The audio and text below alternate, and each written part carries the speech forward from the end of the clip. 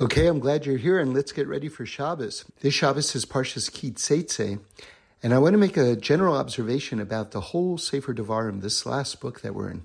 It's called Mishnah Torah, which means it's a repetition of the entire Torah. The Jewish people are getting ready to go into the land of Israel, and Moshe is giving his farewell address and is recapping all of the journeys and everything the Jews have been through.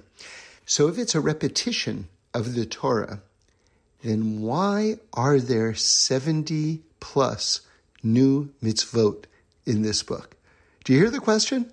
How can it be a review of the Torah if there are at least 70 new mitzvahs contained in here?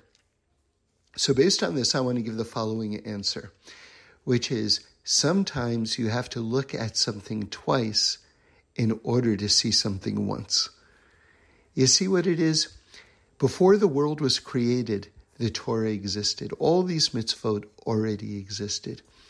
But God is teaching us something very, very deep, which is sometimes you have to delve further into something, to review something, in order to see it for the first time. And that feels like such a lesson about life. You know, how many times do we look at each other and we think that we know each other? It says in the Torah, in the beginning of the story of creation, that when we ate from the tree of knowledge, we brought death into the world. Reb Shlomo says that sometimes you get into a relationship with someone where you think you, heavy ironic quotation marks here, where you think you know someone. And when you absolutely think you know someone, the relationship dies a little bit. And when we think that we actually know God, right? A little death can seep into that relationship as well.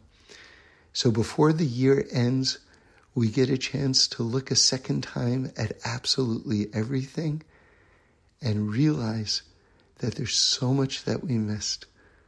To look at the world, to look at each other, to look at Hashem, to look at all of life a second time and actually see it for the first time.